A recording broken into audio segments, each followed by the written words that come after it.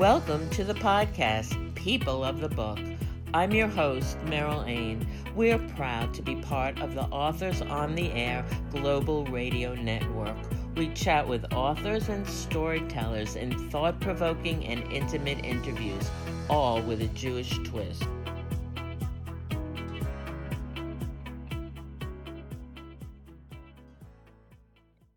Today, we're in conversation with Jennifer Rosner, the author of Once We Were Home. Before we begin, I have a special announcement from Hadassah, the Women's Zionist Organization of America, of which I'm proud to be a life member. Hadassah's One Book, One Hadassah upcoming program on Thursday, April 20th at 7 p.m. Eastern Time will feature an interview by Hadassah's executive editor, Lisa Hastein, with Pam Jenoff, author of Codename Sapphire. The program is free on Zoom and open to everyone. Set during World War II, it focuses on three compelling women and was inspired by true stories of resistance during the war. It's filled with complex family relationships and betrayals. To register for this event, go to events.hadassah.org/codename Sapphire. On today's program, I'm delighted to welcome Jennifer Rosner. Jennifer is the author of the novels Once We Were Home and The Yellow Bird Sings, a National Jewish Book Award finalist in debut fiction and book club, and a Massachusetts Book Award honor book. Her other books include the memoir, If a Tree Falls, A Family's Quest to Hear and Be Heard, and the picture book, The Mitten String, a Sidney Taylor Book Award notable. Jennifer's short writings have appeared in the New York Times, the Times of Israel, The Forward, and elsewhere. In addition to writing, Jennifer has taught philosophy. She holds a PhD from Stanford University and a BA from Columbia. She lives in Western Massachusetts with her family. So welcome, Jennifer. Thank you so much. As I told you, I just think your new novel, Once We Were Home, is a gorgeously written, poignant book, which really, it just touched me on a very profound level. Thank you. Thank you. That means a lot. So to begin with, why don't you give our listeners a brief summary of Once We Were Home for those who haven't read it yet? Sure. So this novel, in essence, is about children who are taken from a place of home and their struggles thereafter with identity, belonging, and faith, and many other things as they try to reroute after some ruptures. So there are four different characters, and I weave their storylines. Oscar and Anna are a sibling pair whose parents have had to stow them with a Catholic family during the Holocaust, and the parents perish, and after the war, an operative for the redemption of Jewish children comes to remove them and try to reclaim them back into Judaism, and they end up having kind of different reactions to that taking away from this new family that they've rooted back into.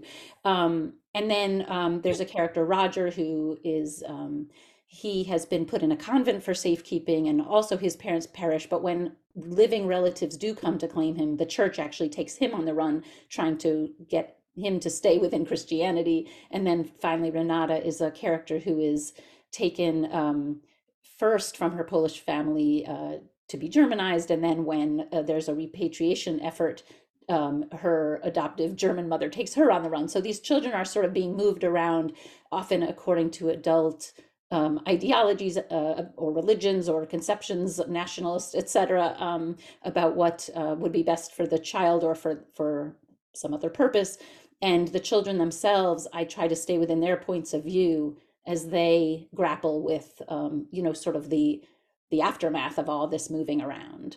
Yeah, well, you do a wonderful job of that. We're going to get to that in a little while. I just wanted to mention that I recently reread your award-winning debut novel, The Yellowbird Sings, which is also an amazing book.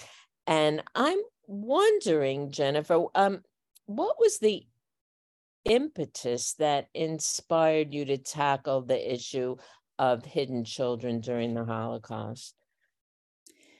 Well, I first, yeah, in the intro you gave, thank you so much for that.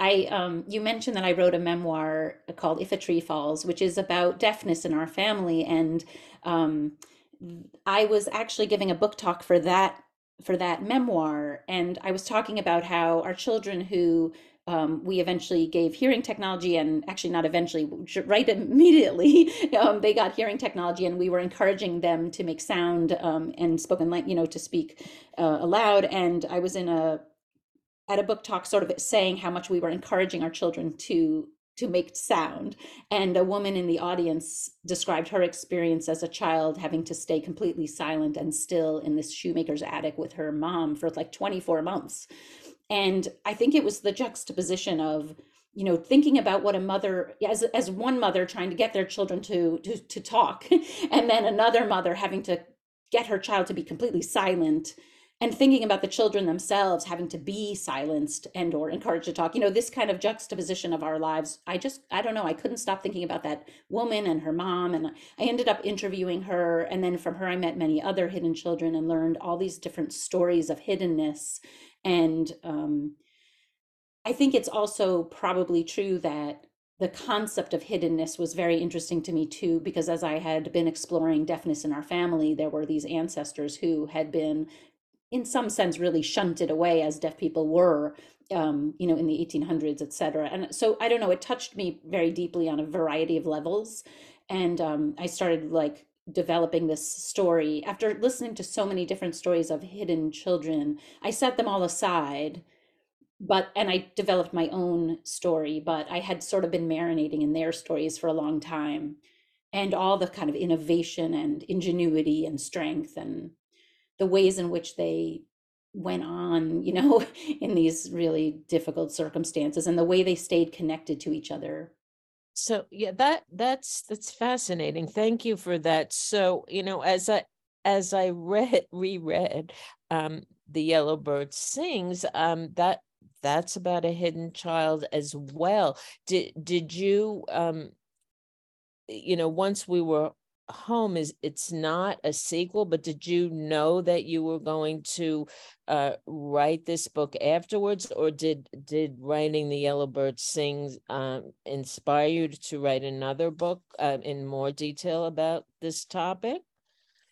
Well, while I was interviewing people for the Yellowbird Sings, I was talking to a man who said to me, you should talk to my wife. She has a story that's more interesting than mine. And the wife's story was this situation after the war, which is really what Once We Were Home is about. So this woman in like 1946 and 1947, she worked as an operative as for what they called the redemption of Jewish children. So she had been in a Siberian labor camp.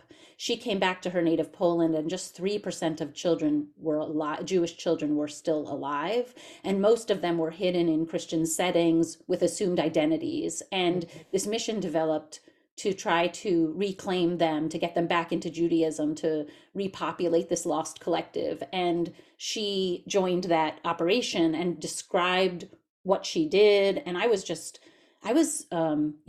really taken, her story was unbelievable. Like I had never heard of anything like this, where people went into they went to the Christian homes, they would try to offer money, but if they said no, sometimes they would just take the children, and they felt it was like a moral imperative to get the children back into Judaism, both because so many Jews had been lost, and also because they felt it was like honoring the dying wishes of their parents. It was like to leave descendants, And everyone kind of understood that when the Jewish parents stowed their children for safety in Christian homes, it's not that they meant for them to grow up Christian. They meant that to come back and bring them back into into their faith. And so there was this real push to try to get those children back. And I think also there was a feeling that Poland just wasn't safe for these Jewish children, even if they were in a Christian home that was loving and righteous, etc.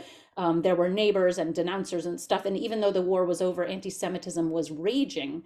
And so there felt, a lot of them really felt like they shouldn't just leave these kids behind. So that whole history kind of opened up to me when I met this woman and talked about it. And then from there, I found this historian in Israel who had interviewed almost, I think it sounded like almost every operative who had worked in these organizations to redeem Jewish children, and found this really interesting mix of I don't know, retrospective evaluation of the program. So like at the time they were all convinced of its morality, its righteousness. And then later, some of them really felt, especially after they followed the children that they had moved, that they had they wondered if it was worth it psychically for those children who had been really bonded with their Christian families and, had also lost their original Jewish family to be moved again. And they weren't being moved like back to their family, or they were moved into a children's home, or transport from here to there until finally they got to a kibbutz. So it wasn't coming back home, but it And there was were being returned many to going Judaism, and to some of those Israel, children to adjusted, but Israel. others, So yeah, yeah. it was so it was so uh, far away.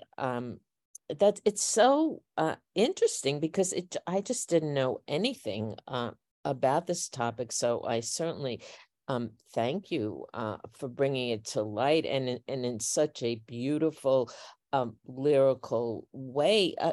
I'm just curious. Do you have an opinion about this? I mean, you certainly raise the issue, and you leave the reader wondering about the Jewish organizations that sought to recover the children. Yeah. I mean, so I saw it as a really blurry thing, because of the tension there between wanting to, reconstitute Judaism versus what would be best for each individual child. And one thing I was really struck by was, the Jews were persecuted as Jews. No one asked, are you observant? There was Right. nothing sort of specific. It was like, as Jews, you were taken, to a concentration camp or whatever.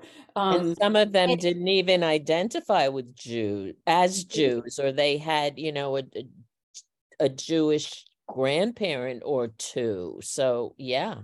Exactly. As Jews, they were persecuted, and what I found sort of startling about the whole thing was that then in the reclamation effort, the children were just reclaimed as Jews. Like no one wondered, is this child really bonded to this home, and are they close and happy, intimate, or whatever with this new family? I mean, it was just like as Jews, we had lost everyone, and you're coming back with us, and so that really struck me. And I guess I should say, this question of adults and other people sort of deciding where and with whom a child belongs, also cut very close to the bone for us, for me, because, as a hearing parent of deaf children, when we were making our decisions about how to raise our children, we got the opinion like, they should be raised by deaf people. You shouldn't, you Oh shouldn't my raise them. goodness. And I Oh mean, I wrote no. an article for the New York How Times. dare they? You must have thought, how dare they? It was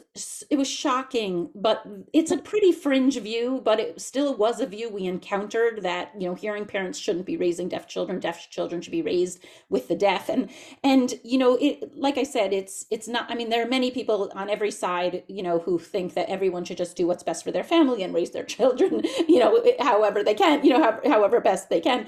But I did hear it, and I was so startled by it. And then to hear of these different cases of children being moved around on account of like so in our case, it was like, wait, so our child who, our children, both daughters, so they have, damaged cilia in their ear, or, this is why I shouldn't mother my child. And the idea that, because they're Jewish, they should be there. Because you want them to be Christian, they should be here. And no one's asking, like, who are they close to and where are they bonded and whatever. So I think that there were these psychological drivers that really animated it for me, so that, I was brought to my desk every day because it Yeah, was and both, yeah, yeah, interesting but personal. you really put yourself into the hearts and heads of these children. And I think you also made the point, as in the case of Oscar and his sister, it really mattered at what age they were taken. Oscar didn't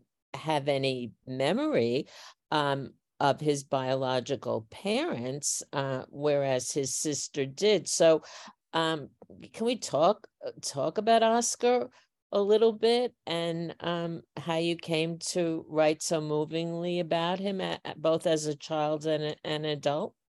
Yeah, thank you so much for making that point, because it was really important to me that people understand that the child's reaction, that there were so many different reactions, and that a lot of it did depend on sort of the age of the child, the memory, if they really recalled their Jewish roots, if they felt that they were somehow Mhm. honoring their parents.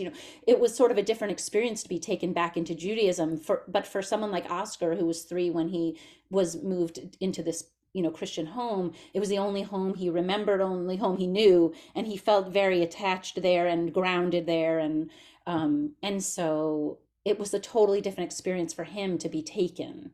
Um, and I mean, about him, I don't know. I mean, it's so interesting. Like, you come to think of writing a novel, and maybe you have sort of large themes in mind. But for me, I start at the very ordinary. So, I have this boy who likes to whittle, or, and what does the wood smell like, as it's drifting up, and it's kind of very um, sensory and kind of quotidian, I guess, is maybe, it's just this everydayness, even when big things are happening in history and in someone's life, or, even in the course of being hidden during a war. I mean, a child gets up and sits in a chicken coop, and then, comes back, and, they have lunch. And so I don't know, I guess I developed my work in that way, like what happened that morning, and then what happened, and so it's coming from there, even though these large things are happening in the novel,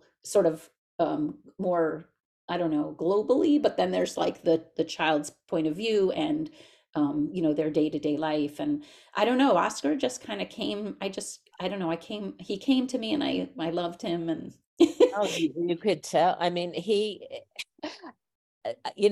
what stays in my mind when they first come to the Christian family, and she gives them milk and they haven't had milk, and how milk becomes so precious to them, and then the cow is taken away. Mm, Beautiful. Just your writing is so beautiful, and thank you. and so moving.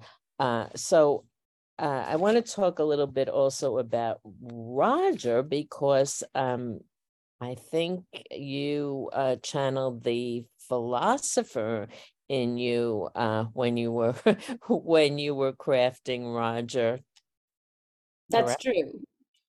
That's true. I did. And it kind of enabled me to get someone actually asking some of the questions that, would get to the struggle with identity and belonging, and, a feeling of home.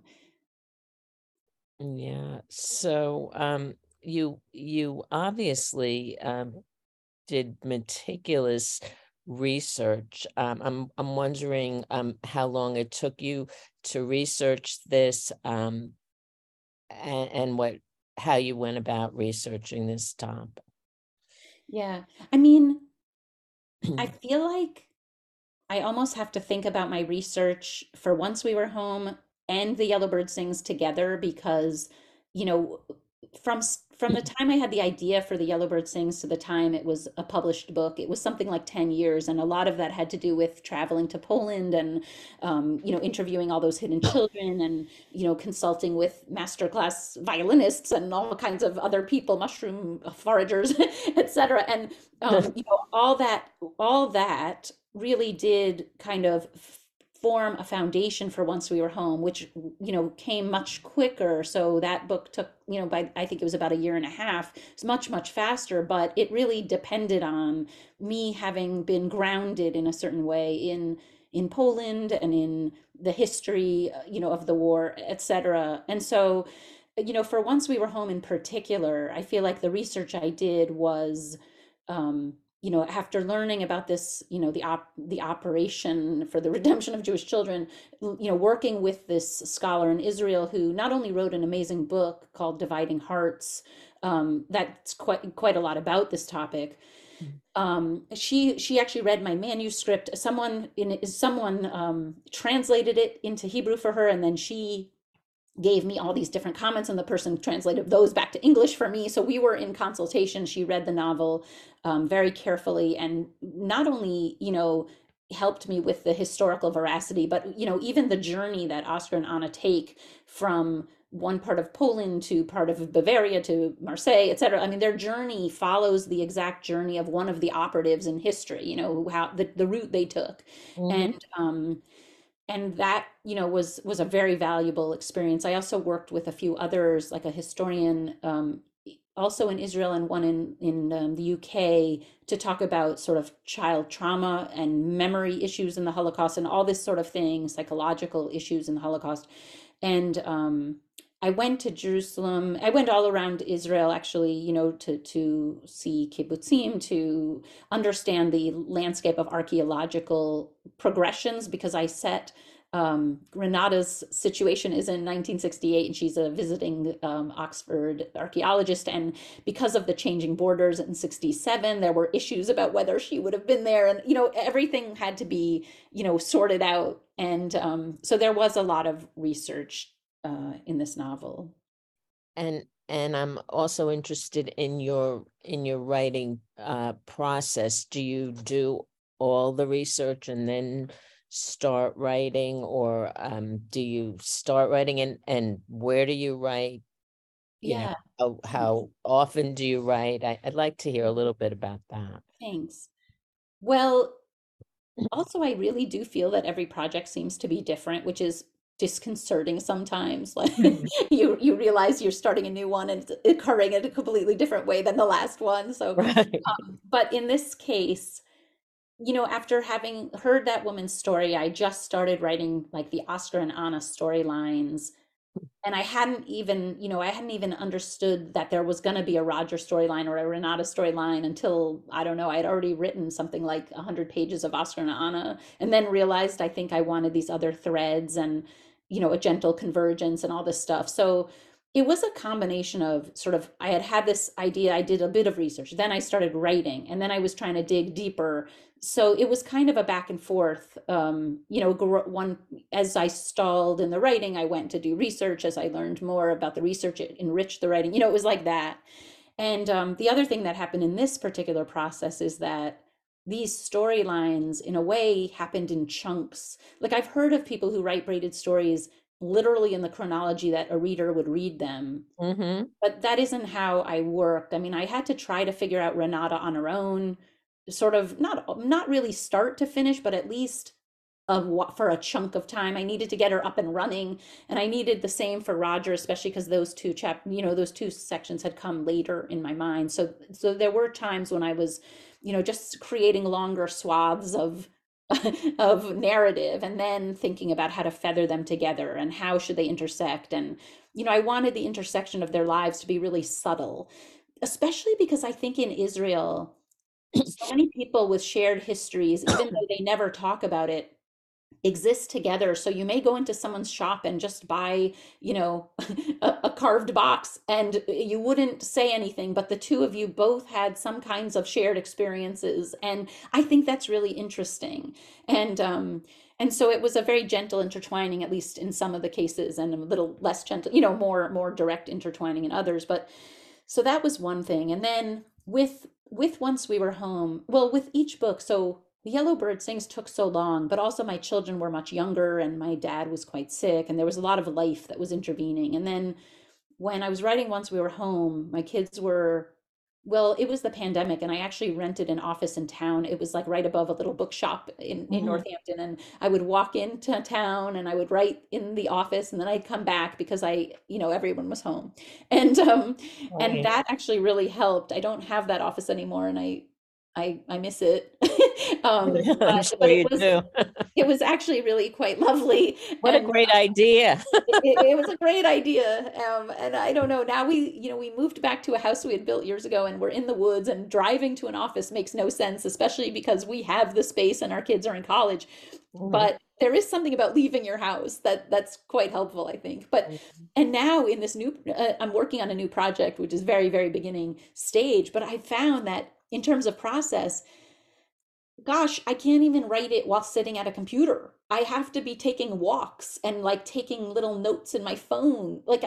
It's just a Really? completely Oh, different process where I feel like I can't seem to write unless I'm moving, which is really, it was very inconvenient in the dead of winter. I was like, it's I cold would think out there and so. I don't want to go out there. But I wasn't really having any ideas sitting home at my desk. So I would try to go for a little walk in the woods, and then usually ideas came. And so that's been interesting.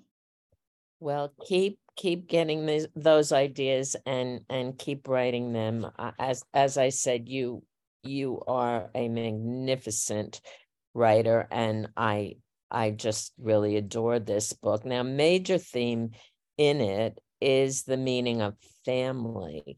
Um, what did you want readers to come away with after reading it? Yeah, thanks. That's a great question.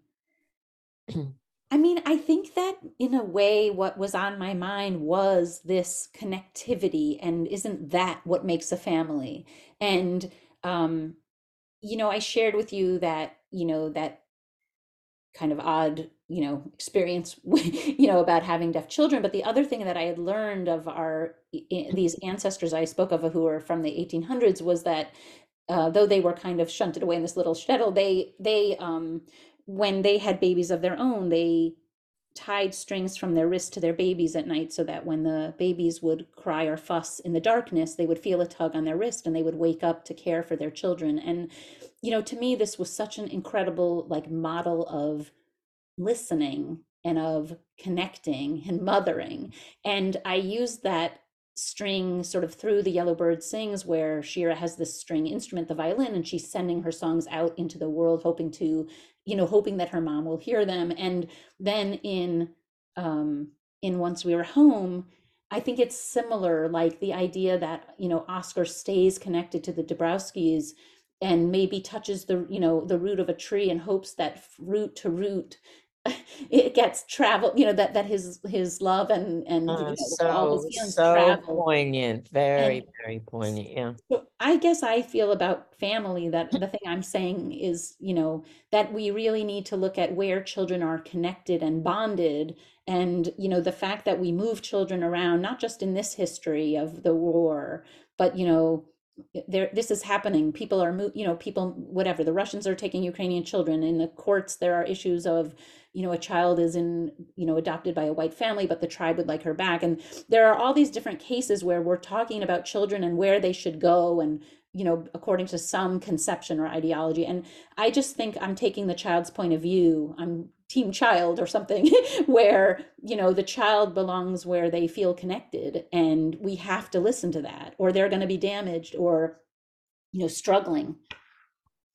So I mean, you do such an outstanding job of getting into these children's heads. How did you take the child's point of, I mean, how are you able to do that? I don't know. I mean, I I think I try to give myself the challenge of what you'd call the close third point of view, where you're almost like the camera behind their eyes and Mhm, trying to look at the world, from their perspective and how they would see it.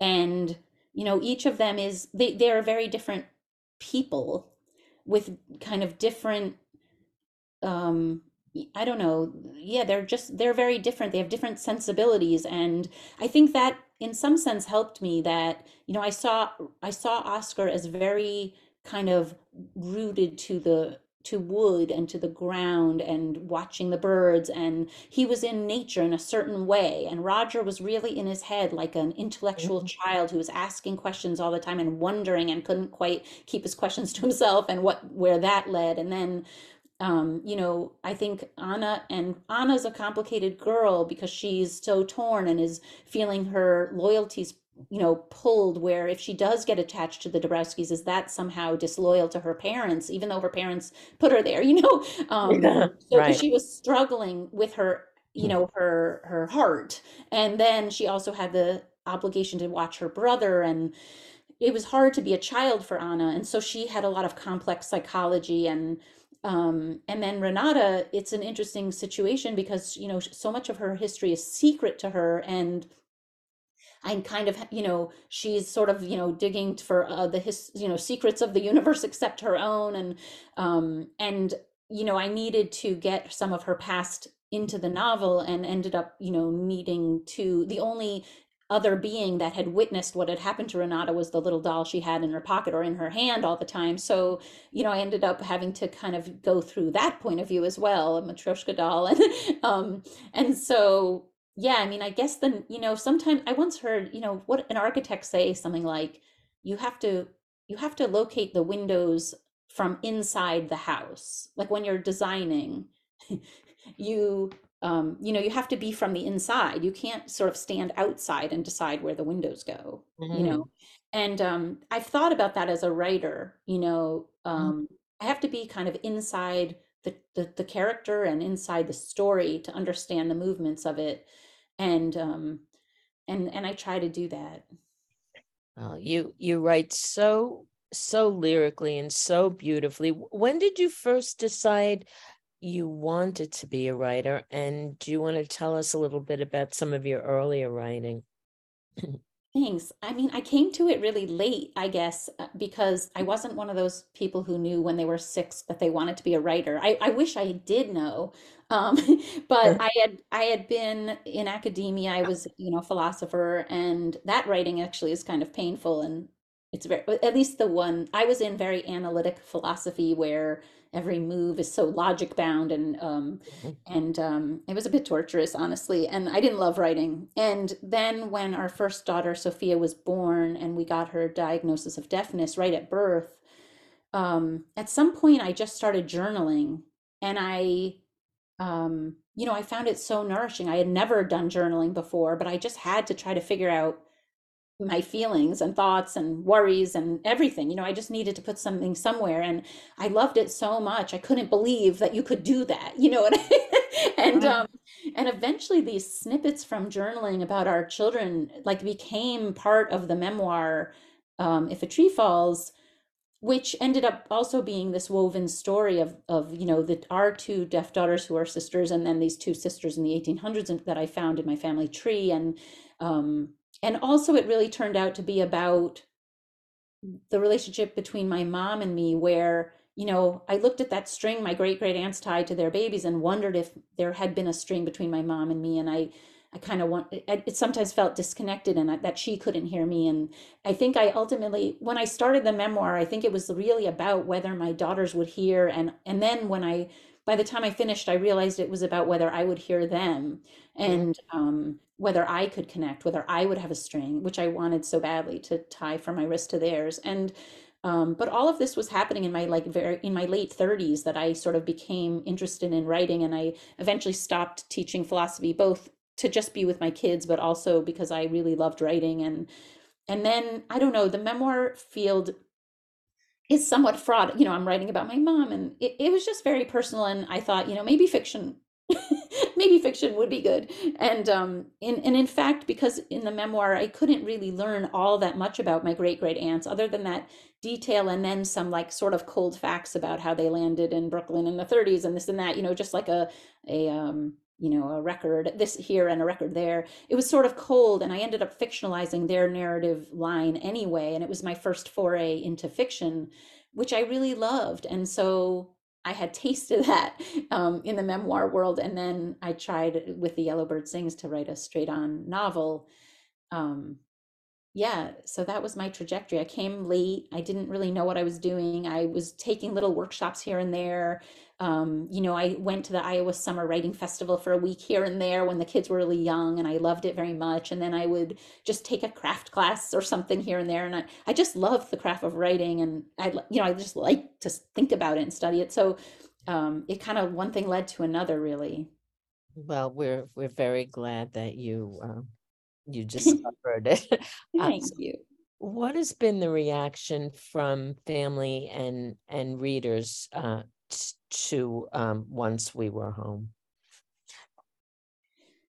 I mean, it's been positive so far. It's been about 2 weeks, and I feel like it has a lot of resonance on a variety of different levels, which is nice. And I think that it is a bit of a dicey thing, this conversation, especially sort of within the world of Judaism, where you know as a you know as a response to the annihilation, going in and taking some of these children back, it wasn't always forcible. Some of it was negotiated, and they offered money that was offered, that was supplied sometimes by US organizations, sometimes by organizations, in the two, the Eretz Israel and stuff.